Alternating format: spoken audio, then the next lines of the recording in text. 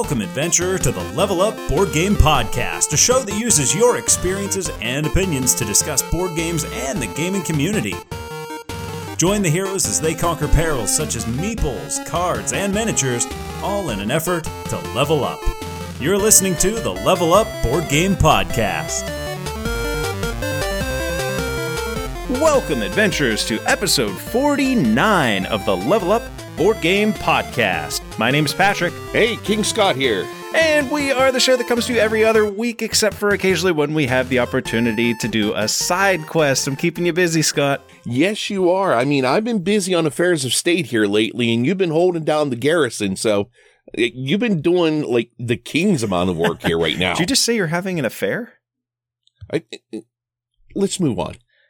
Before we dive into the meat of the episode, we do want to give an update, and I did this an episode ago, but we did a side quest for Rogue Angels, Legacy of the Burning Suns, and we got to chat with Emil Larson. Yeah, super psyched. That looks really, really awesome. Well, unfortunately, that Kickstarter has been canceled. In talking with Emil and seeing the last update that he did, he said he absolutely intends on relaunching this campaign, getting Rogue Angels out into the hands of gamers. It's just the logistics. He wanted to produce it in Germany. He wanted to iron some things out and get things a little bit, we'll say, more financially beneficial for us. So keep your eyes up. We're going to leave that episode up. So if you want to go back and listen to it whenever he does relaunch, we'll put up the reminders so folks can check that one out. We had a lot of fun with Rogue Angels. Yeah. I'm sad to hear that, but it's good that he has the chance to see what was going on and adapt to what people wanted and what he wanted to get out to people.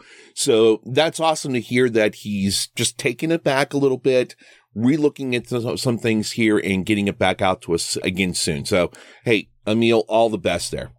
Sometimes calibration is key with Kickstarter. It's a tricky animal. That is. Well, Scott, we're here today because I had the opportunity to play Solar 175. This is going to be all the hotness here soon. Big, giant Kickstarter legacy element, Euro-style game. I've seen these pictures online. I'm like, oh my gosh, I have to play this thing. And I had the chance to. Well, I looked at the thing here as well, too, and I'm looking at it, and it's like there's just a bunch of little squares here that you're putting things on. I don't know. I mean, I'm kind of iffy on it, to be honest about this. What makes you iffy? I don't know. It's just one of those things where it seems like it might be too busy or too simple. I really don't know. But then again, I look at the weight, and the weight is a 4.0 out of 5 on BGG. So that's really screaming like, hey, this is something that could be really, really cool. Like I said, I was busy with some other things, and I wasn't able to join you. I want you to do something here for me. All right, let's hear it. Okay. What I want you to do is, I don't know. How about a walkthrough? Give me a walkthrough of this and see if I change my mind. Okay, we'll do the walkthrough. Before I get to it, I do want to point out that 4.0 weight, you know why that is that way? It's brand new. It's just new on the BGG page. So they've only had like 1 or 2 people say what they felt the weight was. So that's going to, over time, as they get more people clicking what they feel the weight of the game is, I think that's going to calibrate itself to lower 3s, like a 3-2, a 3. It's not mega complex. Okay, well, you're warming me up a bit. Step 1, say it's easier. Okay, so you want to walk through. Yes. Let me know about this game. Designed by Joseph and Maddie Adams, produced by Cogito Ergo Meeple, and live on Kickstarter March 1st, Solar 175 is an epic Euro-style legacy experience for 1 to 5 players set in a dystopian sci-fi future. Now, before we dive in, note that this game has legacy elements and is meant to be played several times, so treat this walkthrough as what you might expect in your first game. Solar 175 is a bag-building worker placement game in which players take on the role of the head of a corporation vying for the most influence in this dystopian space canvas, which takes place about 175 years after what is described only as a catastrophic event. To begin the game, the board is set up, consisting of the sun in the middle of the various planets and systems moving outward. Players receive one of each worker type, represented by a disc, and these discs are placed on your player board and used to take various actions. As you might have guessed, several actions gain access to more discs, allowing players to influence the contents of their bag throughout play. The turn structure consists of 3 phases. The first phase is simply drawing these discs from your bag up to your allotted amount. Next, players will simultaneously assign their workers to various locations on their player board. And then finally, players will carry out the actions that they've assigned workers to. Briefly, this means that if you want to activate the outpost location, you'll have to assign a white disk, a generic worker that is, as well as a gray disk, or engineer, on the outpost location during the assign phase, and then you carry out the outpost action during the action phase. The actions you can take do a number of things, and to understand the game, I'd like to give sort of a 30,000-foot view of what they do. 5 of these spaces are specifically designed to provide more workers to your bag, that is, the 4 main worker types, plus a space for obtaining a wild. Furthermore, when acquiring a new worker, you get a bonus action, ranging from free ship movement to a free trade action, which is any one of the actions listed on 3 different trade cards. In this way, in Solar 175, you can see how a simple action like acquiring a new worker has been given a strategic decision for you to make. The outpost action allows a player to build an outpost on the board. This is a simple representation of area control. The base building action produces a similar result, but requires some resources to perform. Ship movement will allow you to move your main ship on the board, which is important for some placement rules.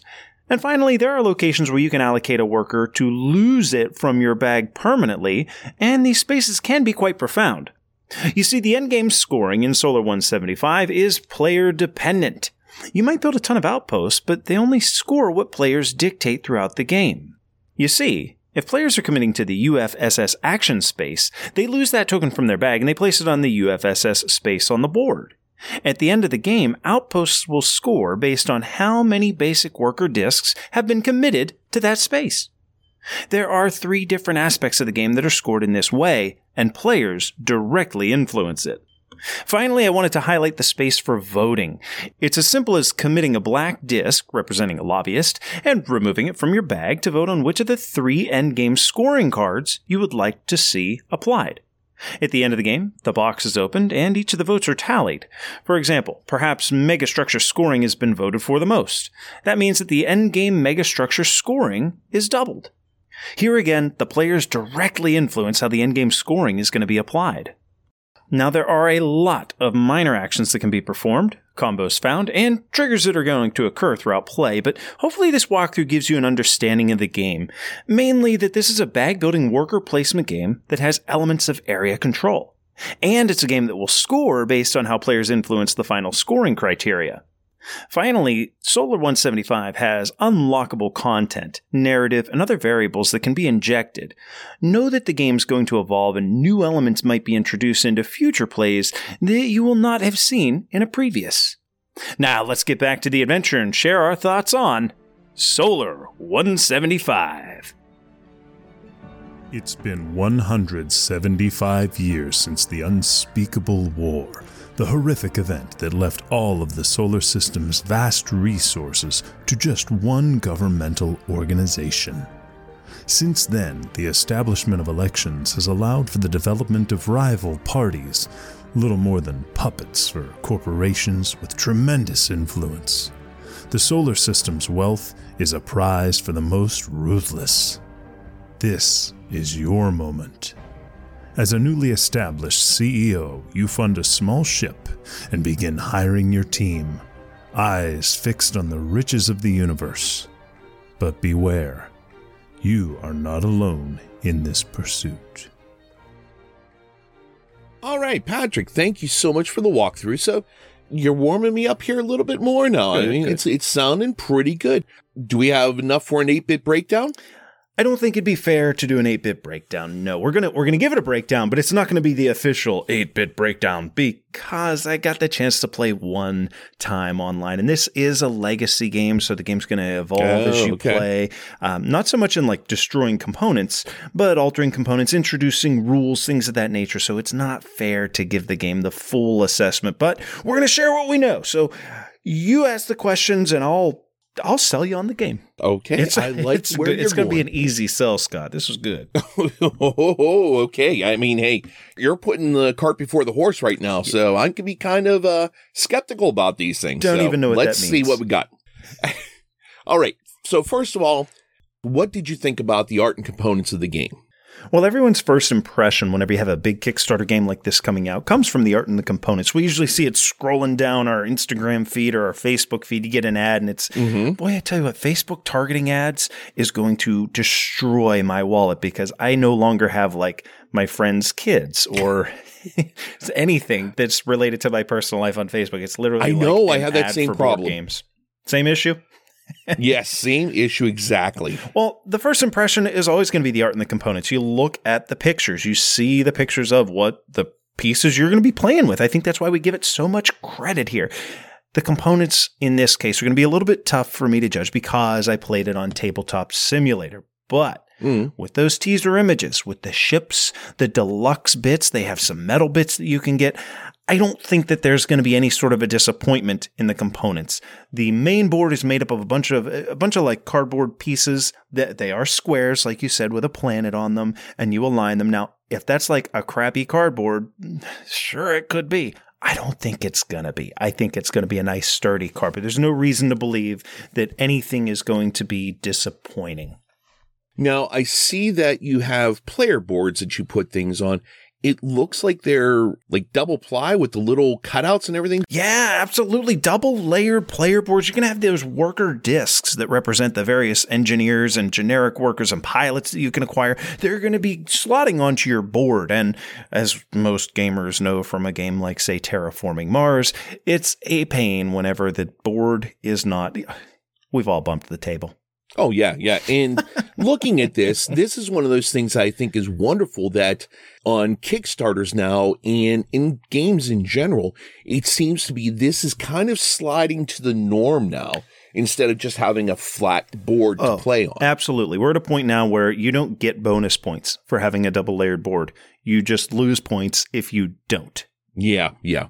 Now, the art in the game, holy cow. I know you've seen pictures of this art. It's absolutely stunning. When you're playing the game, no, it's your player board and it's the main board. You're going to be seeing a lot of planets. You're going to be seeing a lot of icons on your workers and whatnot. But where you do see the art throughout the rulebook, throughout their narrative that they have, they even have a magazine. Come on, they inserted a magazine. We'll get into that in theme and immersion. But the art is fantastic. Okay. Let's go to theme and immersion, which is the next bit in our not really an 8-bit breakdown. Okay, then let's go to theme and immersion. Scott, it's called Solar 175 because this takes place 175 years after this catastrophic event. Something happens, and all we know is that this is 175 years later. Space, it's a space theme, but really the meat of the theme is that there's no longer countries holding the power in our world or in our universe. Instead, it's corporations. Now, there are books that allude to this. I remember a college class. I had a teacher saying, can you imagine if like Google just had a country? Google has more money and more, GDP than 80% of countries in the world. So theoretically, that can happen. That's what they're playing on here. You head a space corporation and your job is, or your goal is you want to gain influence throughout the galaxy. Which, while I didn't see it in my playthrough, it's pretty evident that because the game has legacy elements, this universe will be ever expanding and you have more opportunity to spread your influence. The biggie here, Scott, and adventurers, what I want to drive home, we're not playing space Risk. We're not attacking each other. Okay. This is a Euro game where you're trying to accumulate points. Yeah, there's a little bit of area control incorporated, but you're not attacking each other. You're not rolling dice or anything like that. It's strictly at the end of the game who had more there. Okay, they won the influence in that section. We're trying to gain influence. That comes through in a voting mechanic too. Scott, endgame scoring. You've got 3 different cards on one side where you're going to be able to pick which of these things is going to double in points. And you vote for that throughout the game. When you're pulling your chips out of the bag, you can allocate guys to go vote on what they're lobbyists in the game. That thematically makes sense. You can lose one of your lobbyist chips and you can cast a vote. They even have a little ballot box. Now, you want to talk immersion. You got a ballot box going. You send off a voter. You get to take one of the voting cards, put a little check mark. It's dry erase. Put a little check mark on which of those cards you want to score, and then you pop it into that voting box. Makes that nice little clunking sound. You actually feel like you're doing it. They have a Euro game where they have found ways to get you immersed into the theme. And unlike a lot of space themes, it's anything but generic. There's a ton of work, a ton of writing and imagery behind their world. I was really impressed. Now, you're saying there's a lot of legacy elements. There's all this voting that's going on. Mm-hmm. Now, granted, it's going to skew a little bit higher now, and BGG has it as 4.0. Right. That makes me think that this could be out of the range of a lot of players. So what was the complexity like in this game? I would put this above mid-weight. This is not a super complex game. I think some people are going to look at it and be a little bit scared, but I'll reference Orleans. You remember playing Orleans with me? Yes. Okay, first and foremost, I would say that's probably the most direct inspiration. The bag building mechanic where you're adding more chips, well, more workers in this case, to your bag, pulling them out at the beginning of the turn, and then allocating them to what you want to do. If you've played Orleans, adventurers, you know that is not hard. It's not a difficult game. That is the main mechanism at play in Solar 175. If you can handle that, you're going to be able to handle the complex. They do tack on a few things, what with the endgame scoring, and not only does this add a tiny bit of complexity, it also adds a metric ton of strategy. Players have direct influence over the end game scoring here. So let's reference Orleans again because it's a game that we all know. In Orleans, you can build those little town, the house, the trade. What do they call those things? Trading posts? Trading something. I'm not sure exactly. Okay, we're going to say the little wooden house. You can build the little wooden houses all throughout Orleans over there on the right side of the board. And at the end game, you know how they're going to score. You can move up the scriptorium track at the bottom of the board. And at the end of the game, you know how it's going to score. In Solar 175, you can build a whole bunch of mega structures, but the scoring is going to be dependent on the players. You allocate chips to a scoring section, so you can allocate workers to this section of the board, and you can say, you know what, I'm going to remove this chip from my bag, and I'm going to place it up on mega structure scoring. So if I have 3 mega structures, how many points do I get? Well, I don't know. At the end of the game, how many chips have been allocated to mega structure scoring? There were 6 chips? Great. You get 6 points per mega structure. Oh, there were only 2? You only get 2 points per mega structure. So there is a little bit of complexity during the game in determining how the endgame scoring is going to play out. But frankly, I love that complexity. That gave players so much agency and so much to think about turn to turn. It's constantly shifting. It's constantly pivoting. You're playing guessing games with what the other people are going to do. And then you throw in a voting mechanic. A very simple, easy to carry out mechanic. But in gameplay, it gives your brain a lot to think about. Well, and that's something that I like. And I don't mean this in a way of copying mechanics or anything, but as we've been playing a lot more games lately, and the hobby is getting so big, I think one of the awesome things is being able to tell somebody whenever they're sitting down to a new game, well, have you played Orleans? All right, well, that works in this here. And have you played this? And I think it's not detrimental to the mechanics of the new game, but it's a great thing to be able to go into a game, bring those things together and say, it's like this, it's like this, it's like this. And you're able to get in the game so much easier. Yeah, the familiarity pays off that way. Exactly.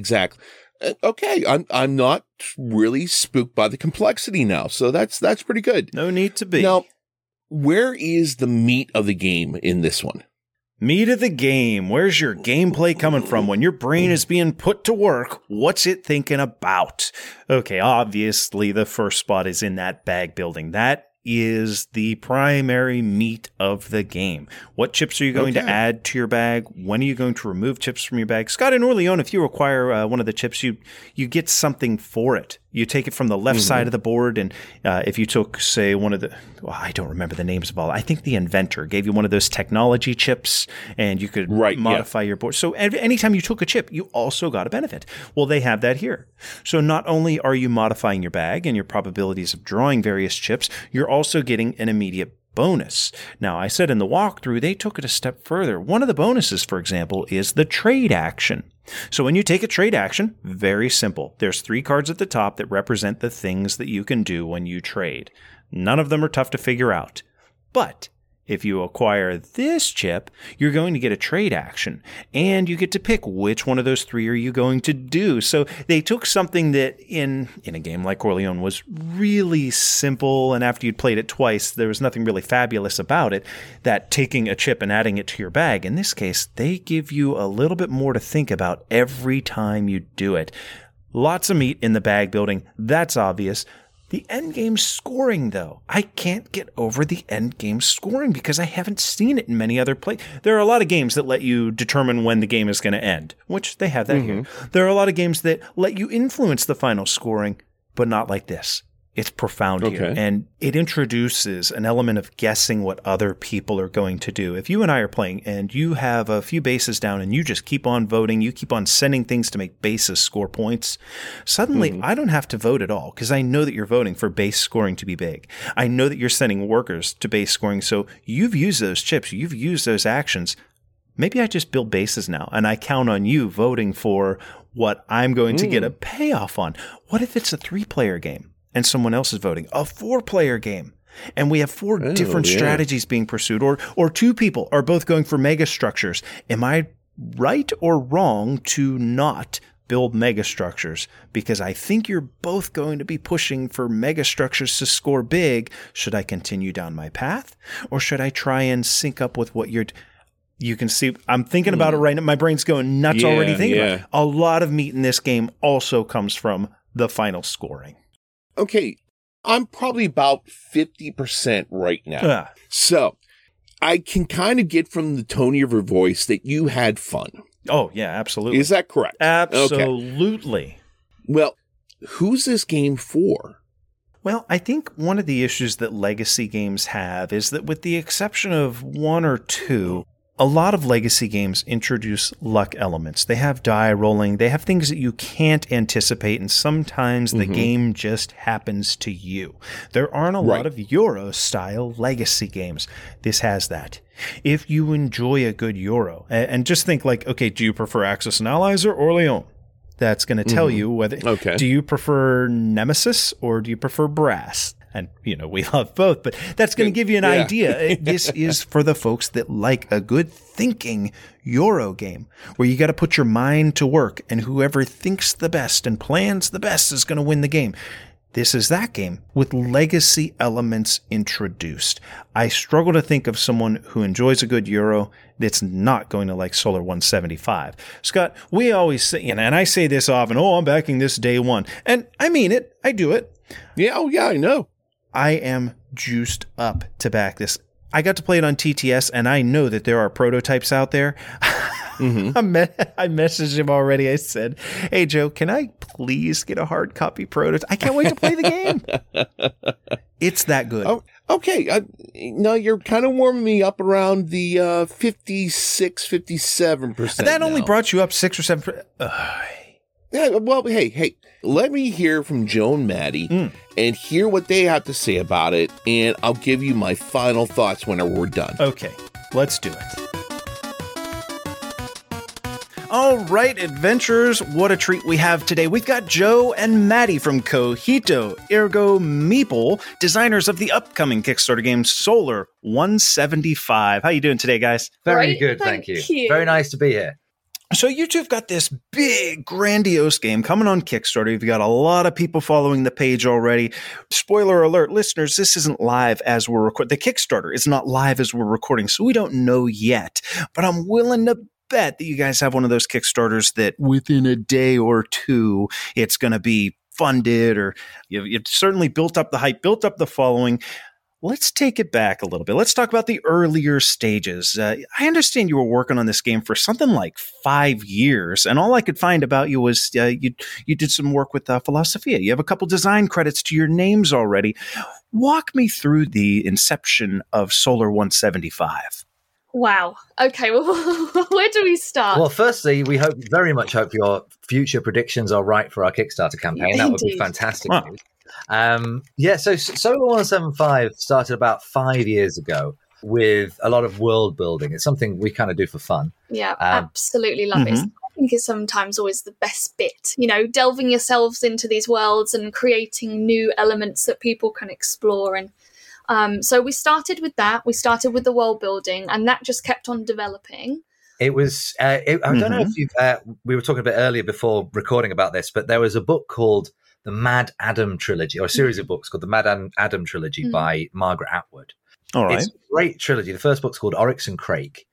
And the idea is it's a sort of dystopian future world where corporations have control everything. They've got the main sort of sources of power in the world. We were just sort of playing about with that idea. You know, what would that world look like? Particularly if you add in sort of the imminent expansion of humanity into the solar system. I mean, SpaceX say they're going to be on Mars in 2026 or something. Yeah. So it felt very like we might actually be doing stuff like that soon. And so Solo 175 started. Like, where does that go? What does that end up with? And we wanted it to have that element of realism. There's quite a lot of space games that are sort of about finding aliens and traveling here and there with these, you know, new creatures and things. We wanted to make it a little bit. Yeah, they're fantastical. Yeah, exactly. And they're great. I mean, they're still fantastic. 100%. But we wanted to do something a little different, maybe, you know, a little bit more dystopian sci-fi, nearer the real world. Yeah. So that's where we settled. And that's where we, you know, felt that this was going.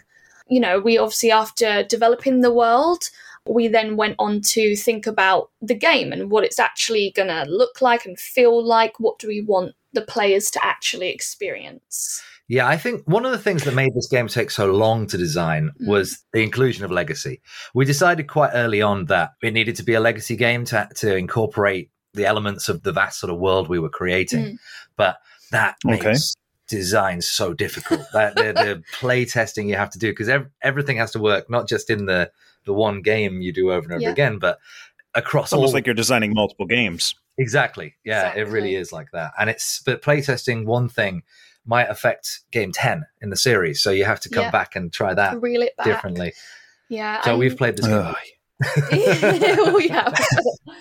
Oh, indeed. Now, you made this decision that it was going to be a legacy game. I assume that you've obviously played legacy games prior to that. Is there one that when you played it, you went, aha, this is brilliant. I love this style of game. Legacy is so cool. And something had to trigger you to say, we're going to make this thing a legacy game. What did that? Well, yeah, like you say, we have played lots of legacy games, you know, Pandemic we loved, but I think we really, really loved, and what made us think, right, this is what we need to do, it was Charterstone by Stonemaier Games. I really particularly loved how, as the games went on and the campaign progressed, it really felt like the emphasis was on improving the game and, you know, the extras, the additions to the game won. Whereas other legacy games we've played felt more like it was all about destruction. It was about tearing up cards and getting rid of them. And that almost felt, you know, it just didn't feel right for what we were going for. So Charterstone for us was definitely a big turning point. I would say that, and Gloomhaven as well has got this similar sort of scope of Gloomhaven. What we really wanted was to create something where it gets better every time you play it. You know, I think one of the things, I've spoken to a lot of gamers about this, that people, they like legacy games because of the permanence and the excitement of things, but they also, when people play a board game, they've got a thing that they have for life. It's like a collection, right? And if you play a game and then you're just done with it, it sort of seems to go against that collecting feeling of it. And like, I've bought a thing and I can now have this forever. So with Solar 175, we wanted to have the permanence. You play a game, the game is then different, but it's better. And it's now more unique to you, and you will never throw away a copy of Solar 175. No. You'll never be done with it. It will never stop changing. But it's sort of, so it's still got that legacy element, but it's more about the creation than the destruction. I think Charterstone. So even after I finish the campaign, I understand there's how many games are in a campaign? If I go start to finish and I get my group of 3 friends over and guys, we're going to play this start to finish. Now you're saying it's never ending? Could you elaborate on that a little bit? So there's sort of two answers to that question. We have a sort of campaign within it. So you will take the game, you'll play through sort of the initial campaign and slowly unlock material, and you will get an ending. The ending you get will depend on choices you've made within the game. But that ending is not the end of the game. So there is a sort of mini campaign that'll take you. It depends on how many players you play with and the choices you make and things like that. But that'll take anywhere from sort of 20 to 100 hours to complete that. I mean, it can take a long time. Oh my goodness! Wow. But when that's done, you will probably have only unlocked about 2/3 of the material of the game. And then the world will keep expanding with you. So you'll keep sort of developing it. You'll be naming cities. You'll be expanding. More stuff will come into the game. And you'll also learn about the universe more too. So we've actually been really lucky to have somebody who's writing narratives for the universe, for the different planets and locations. So we've got tons of them, and we think it's going to be really fun for players to delve into those narratives and actually learn about, some stories that are happening on that planet and that location they chose. And we really have gone really quite deep into the world building on this one. Yeah, it's a big game. The idea is you'll never get to the end of it. It's impossible. So you're talking about getting into the world building of this game, and it sounds like that the theme came first here. You were showing me, Joe, you guys made a magazine. It's a 70-page, I don't want to say a fake magazine, but a flavor, comes with the game, and you can read through what's going on in this world 175 years after an apocalyptic type of event, a world-changing event. Indeed. Yes, the magazine is something that we obviously did digitally initially, and then we loved it so much, and we thought, actually, we haven't really seen a board game do this, where it actually has its own magazine that you can look through. You can see the adverts from the corporations in the game. You can see interviews from different political parties and things like that. So we just absolutely love doing that together. The idea is it's like you're holding an artifact from the world that you're in. And we also, it's quite useful because you can put the scoring in there. So as you play the game, there are elections that will be happening, and you'll be recording down the winners of that elections, and also what happens in your choices. I can't say too much without spoilers. You don't want to say too much, but it will definitely understandable. feel like it's your, something that is yours and that you own it. Yeah, and that comes in every copy of the game. That's not just a Kickstarter exclusive or anything like that. We feel it's kind of integral to it. Mm-hmm.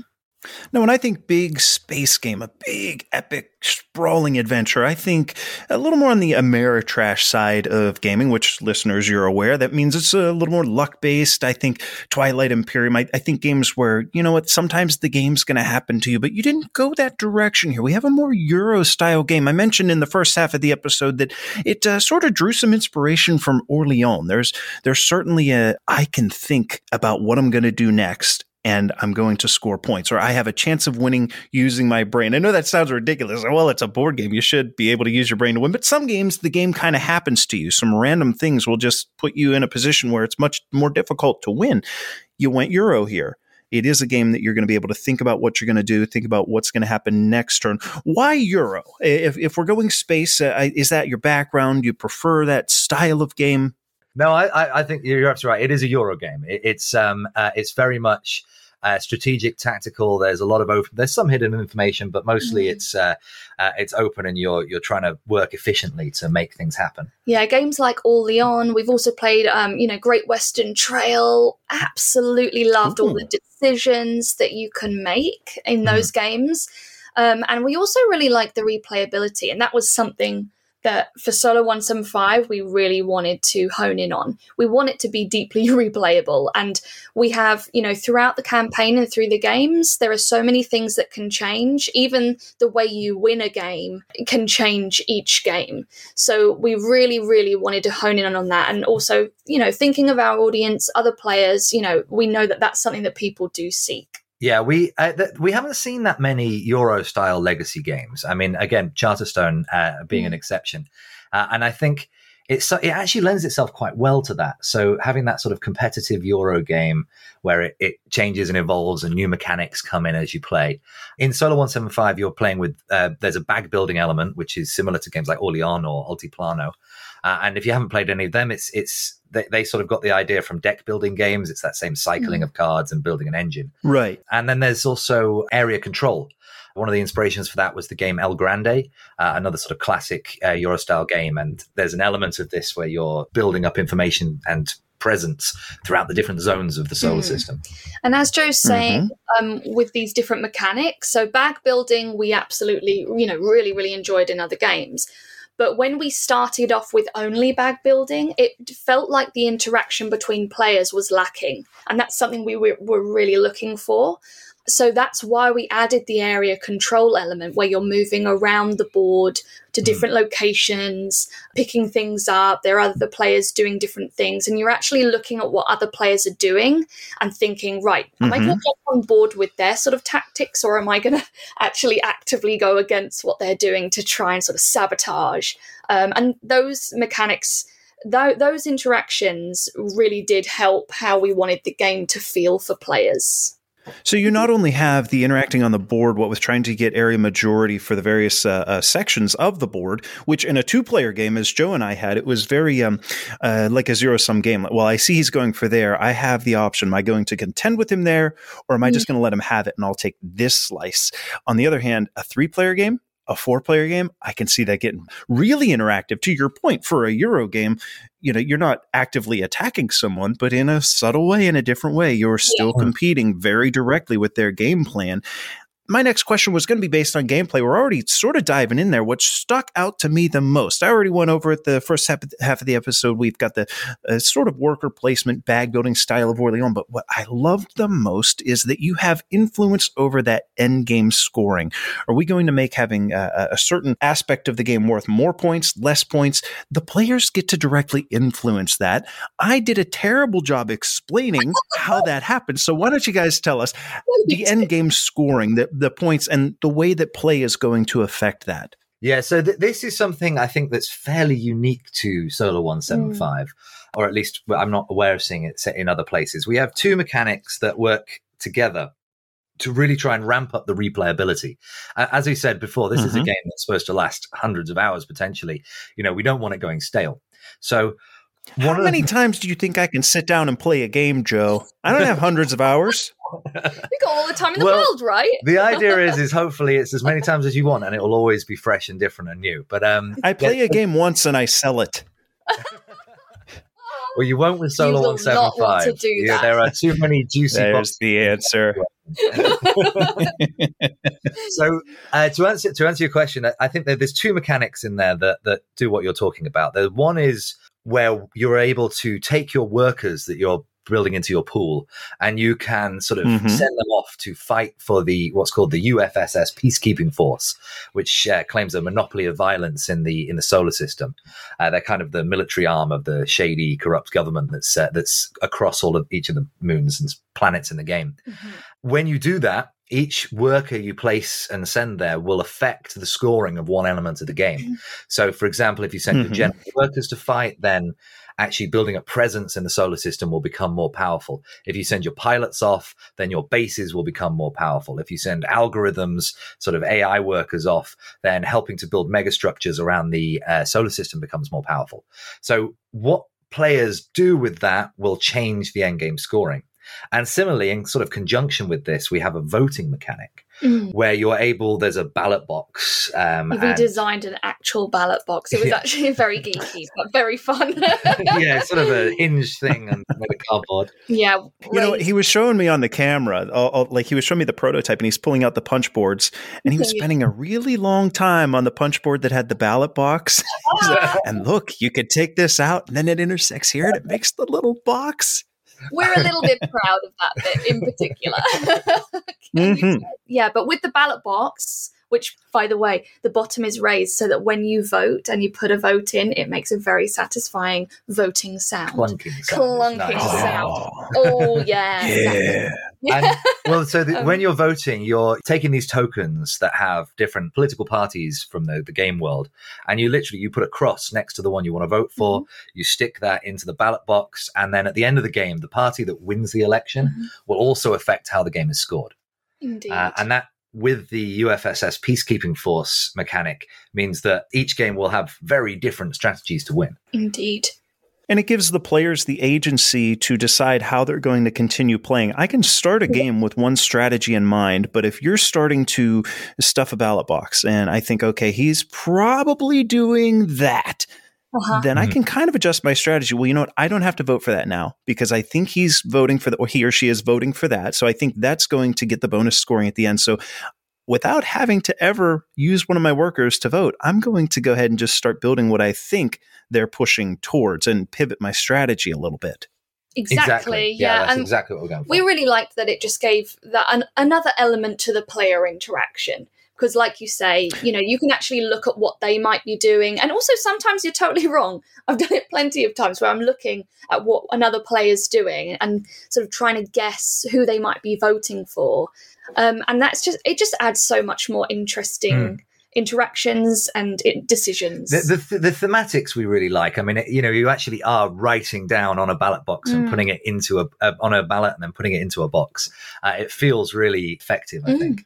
Yeah, it's also fits with the world of, we're talking a lot about how this government becomes quite corrupt and you're kind of part of that. And so there's lots of sort of ethical questions that come up within it, which again, we can't sort of talk too much about that, but there might be anarchist groups that appear and change the way the game works. I won't say any more, but Terminators, aliens show up.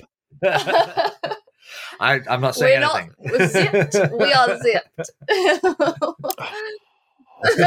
Well, that's going to hurt my next question. My next question was about legacy elements, and I didn't actually type out the question. I just wrote spill some beans for us. Now, I know that you can't get specific, but I can tell from one playthrough, there are some areas where it feels like, okay, we have these two different cards to work with.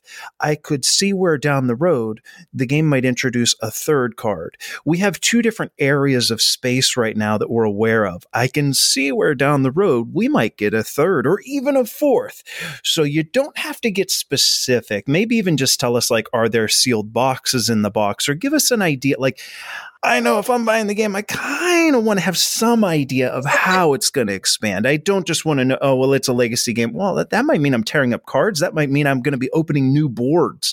Without spoiling, give us an idea of what we might expect. This is a very cheeky question, Yeah, by the way. how are we going to answer this? How are we going to go about this? Well... Okay, let me rephrase it. Give us a level up exclusive that you haven't told anyone. Oh, okay. I think we could talk about the anarchist group, because that's sort of alluded to in the magazine, isn't it? So there's a group in the magazine. There's an interview with one of the members of it called the Celestial Rebellion. This group has been created as a reaction to the corruption across the politics of the world of Solar 170. All these corporations gaining too much power. Exactly. And a lot of people are reacting to that, and it's sort of all brought into this element here with the Celestial Rebellion. Now, in the game, to begin, the first few games, you're only voting for one of three different political parties. But what could come up later is... Emphasis on could. Is the ability to do things like, say, spoil your ballots, or introduce bribery in there. And these two different elements could actually make this anarchist group more powerful, which will actually start affecting how the game is scored and maybe some of the narrative elements of the game as well. Indeed. Oh, that is a spoiler for you right there. And in addition to that, you were right. So the zones are going to expand. You start off just sort of with the inner solar system and the asteroids, but then as the world, you're going to start seeing your world get much bigger. You'll also start seeing the world become quite unique. So one of the things that you'll do is start naming cities in planets and moons that you settle. Then you'll have your own version of the solar system. So very quickly, you'll end up with a game that is entirely yours. Nobody else in the world will have this game, and nobody else can play in this solar system, just you. Yeah, and so in each box, you've got 4 boxes of content to uncover, along with 20 hidden content envelopes. Yeah, there's more than 100 components going to be added to the game. Indeed. Holy, 20 envelopes, 4 sealed boxes. Yes, Indeed. That's right. I like whenever a legacy game gives me the opportunity to name things, name cities, or name characters. The only issue that I have with that is, like, with the groups that I play with, inevitably by our third game, we're using like dirty words and toilet humor. So all of our completed legacy games, we have like Toilet Land, and it gets a little ridiculous. Well, that will be in my copy of Solar 175. Each to their own. I look forward to visiting Toilet Land on the moon of Io. Let's talk the Kickstarter. We know a bit about the components. I want to know about the pledge levels. What's our base pledge? What kind of upgrades or potential expansions? Let me know when I click on that Kickstarter page. What am I going to be seeing? So what the plan is currently, and we're still sort of discussing with people about the final version of this, but there'll be 3 pledge levels. So the lowest pledge Mhm. level is it gets you the basic retail version of Solar 175. And then Okay. a step up from that will be the sort of, I mean, it's pretty normal for Kickstarter. You have the Kickstarter Deluxe level. That's Of course. gonna see you having more components, metal components. We don't want anyone to miss out on anything gameplay wise. You know, the gameplay is crucial to us. That's the thing. So whatever level you come in at, you're going to get the full game. Mhm. It's whether you want to have a bit more of a deluxeified experience with the metal tokens and the extras and things like that. One of the interesting things about our Kickstarter is we also are releasing it alongside a smaller game set in the same universe. Oh, I don't know if Maddie, you want to... Indeed. So, you didn't tell me anything about this. well, There's another spoiler for you. So in the Kickstarter Deluxe All-In pledge level, you basically get Mhm. two games. You get all of the Kickstarter Deluxe Solar 175 game, but you also get this second game, Mhm. which we've designed called Gonza Index, and that's actually based in the Solar 175 universe. So it's embedded itself in there. Do we say more? I think so, yeah. It's we a talked dice about it cup. a lot on your Yeah. video YouTube channel. Indeed. So I have on the YouTube channel Cogito Design, we talk a bit about how we've actually gone about step by step designing this game. It's a dice Mhm. chucking game where you're basically Stock trading in different corporations. Yeah. It's a fast-paced sort of gateway style game. It's not going to take you too long to learn or play. The idea is we're sort of thinking it's the game you could play first before you have a big main event of Solar 175. Hey, you're waiting for someone else to show up, sure. Exactly, Yeah, sure. And it'll get you embedded into the game world a bit more, and it delves into sort of a lot of Solar 175 happens out in the solar system. This is more like Earthbound, focusing on an area of a city called Yurishi City. There's a place called Gonza. If you really want to go all in, you want the full experience, you can get that too. Yep. But that's obviously optional. Indeed. So we've got our base game, we've got our deluxe game, and then we've got the deluxe game with the bonus game as well. Exactly, yeah. Well, guys, on the subject of Kickstarter, we have a lot of concern right now. What with shipping around the world, things are delayed, things are costing more. Do you have an idea of when your ideal delivery date is? If I back this day one, campaign ends, what happens after that? We've spent a long time working on this. I mean, this is our third big box Kickstarter game. Our first two games were also, the last one was just delivered in last summer, and the one before that was sort of at the beginning of the pandemic. So we have a lot of experience of dealing with the price hikes, the logistical issues. We're quite lucky. We work with some good partners who know these things really well. We're also at a point where the playtesting is done, the design is done, we've planned out the models and the artwork and everything. So a lot of that initial work is done. We just need to send it off to get manufactured. And we have those contacts with our manufacturing agency in China. So it should, hopefully, we have everything in place. I would say we're looking at February 2023 delivery for this. Yeah, that would be our things can obviously change, but we have factored a lot of that in. No, I just wrote it down in pen. It's final. Yeah. Well, But, then. I would expect hopefully to beat that, to be honest. I'm But, really hoping we could. that's a conservative estimate. Yeah, we've made sure to put everything in place so that we are ready, so that if we do get funded and this game actually gets made, and that would just be a dream. April 1st, we have, a bit of time to just get ourselves together and celebrate, and we can send all this stuff off. Yeah. It's not something we have to wait months to continue developing. We've made this product and we want it to be ready and on people's tabletops as soon as possible. Yeah, I would say if you've backed any of our previous Kickstarters, the turnaround time should be similar. Yeah. I think we've been pretty consistent. Excellent. Well, listen, I'm going to give you both the opportunity to tell us where we might want to learn a little bit more. However, have you listened to any of our episodes before? We haven't heard enough of them. Oh, definitely not enough. Have you heard one that had a designer on it by chance? Not yet, I can't no. remember one. Oh, no. excellent. So you have no idea what's about to happen. Oh, no. Oh, no, this is very worrying. This is actually worrying. Guys, I'm going to give you each the chance to level up, and to do so, I need my co-host, Scott. Scott, come on in here. What do you say? Scott, we're going to give Maddie and Joe the opportunity to level up. How's that sound, you guys? Excellent. Awesome. Excited. All right, who's going to go first? Go on then. I'll go first. Go, Joe. All right, Joe, here's what's going to happen. I'm going to ask you 8 questions, and I want you to answer with the first thing that comes to your mind. All right? Okay. Scott, you ready? All right, and I'm ready to start the timer. Go. Joe, I was a keeper in soccer, and you're from Europe, so could you score a goal on me? Absolutely. I'm from Manchester. It's the home of football. With 4 hours to do so, could you drink a whole gallon of milk? Yes. Coffee or tea? Neither. Don't drink hot drinks. Can you name the Beatles? John, Paul, George, and Ringo, formerly known as Richard. How many board games do you own? That one I'm not answering. Too many. Rough guess, how many times have you played Solar 175? 1,000. What's the worst song in the world? The Venga Boys. Anything by the Venga Boys. Can you name a member of the Pittsburgh Steelers? No. Oh, Joe. I'm sorry. And stop. I'm going to be useless at this. Oh, golly. I don't know, Scott. I don't know. Couldn't name a Pittsburgh Steeler. That's quite the end. You don't drink coffee? You don't drink tea? Come on. Oh, I know, what a weirdo. I think Maddie's going to have to pull this one home if we're going to get the level up. You ready, Maddie? Okay. Scott, ready? Ready, set, go. Does pineapple belong on a pizza? Hell yes. Which is the more dangerous foe, aliens or a predator? Ooh, aliens. If Solar 175 got into a fight with Philosophia Floating World, who would win? Oh. Oh, Solar 175. Beer or wine? Ooh, wine.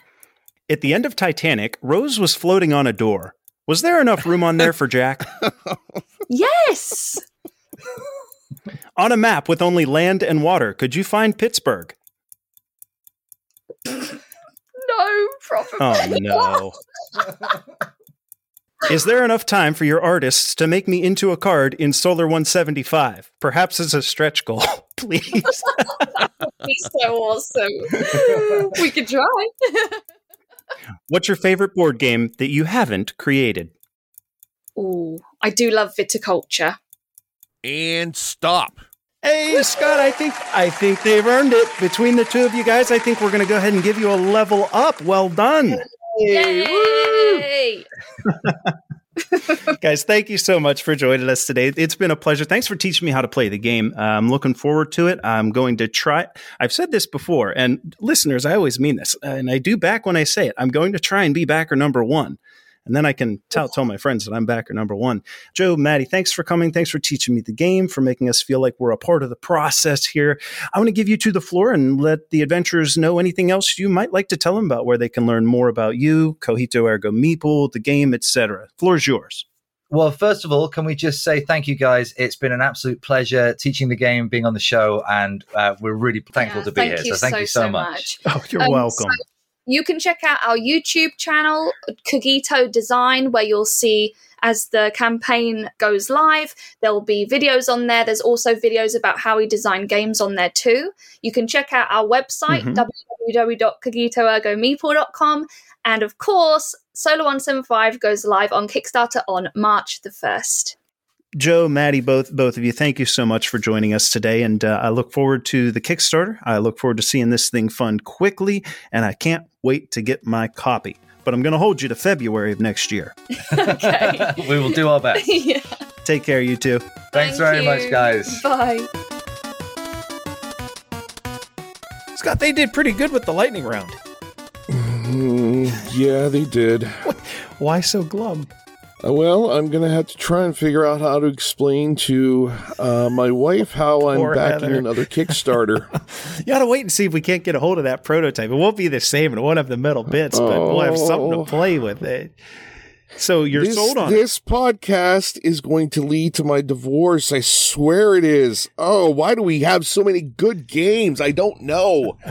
Oh, Joe and Maddie, boy, I tell you what, you guys just knocked it out of the park with all the design elements of this, the legacy and building this whole world. I mean, it's holy cow.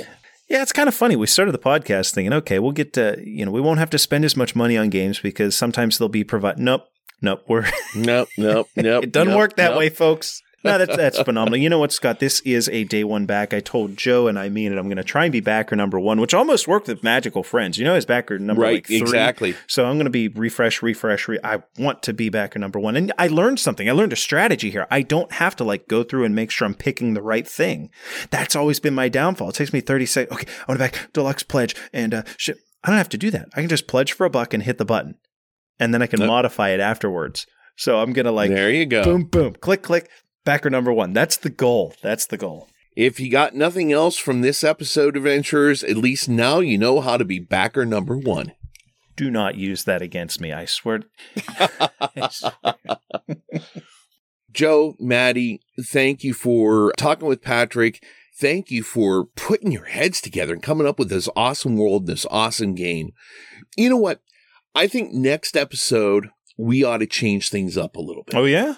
We got, what is that, yes. Episode 49? I don't know. Our timeline's a little shaken up right now. I know. It's getting a little timey-wimey, wibbly-wobbly here. But right. Executive decision. What you got in mind, Scott? I think since we just had our game day and everything, we got a chance to play Nemesis Lockdown. I think we ought to do an 8-bit breakdown of that and then talk about the differences between Nemesis and Nemesis Lockdown, because there were so many different things in it, but it was still so alike. Oh, that's a deal. That's what we'll do. Adventurers, keep your eyes open for the next episode. We'll be doing, what do we want to call it? The Nemesis double feature? Ooh, I like that. Well, thanks for joining us, adventurers. Solar 175 live on Kickstarter March 1st. Get out there and get this thing funded. Yep. Be good, adventurers. Have a great one. See you, Scott. See you later, Patrick.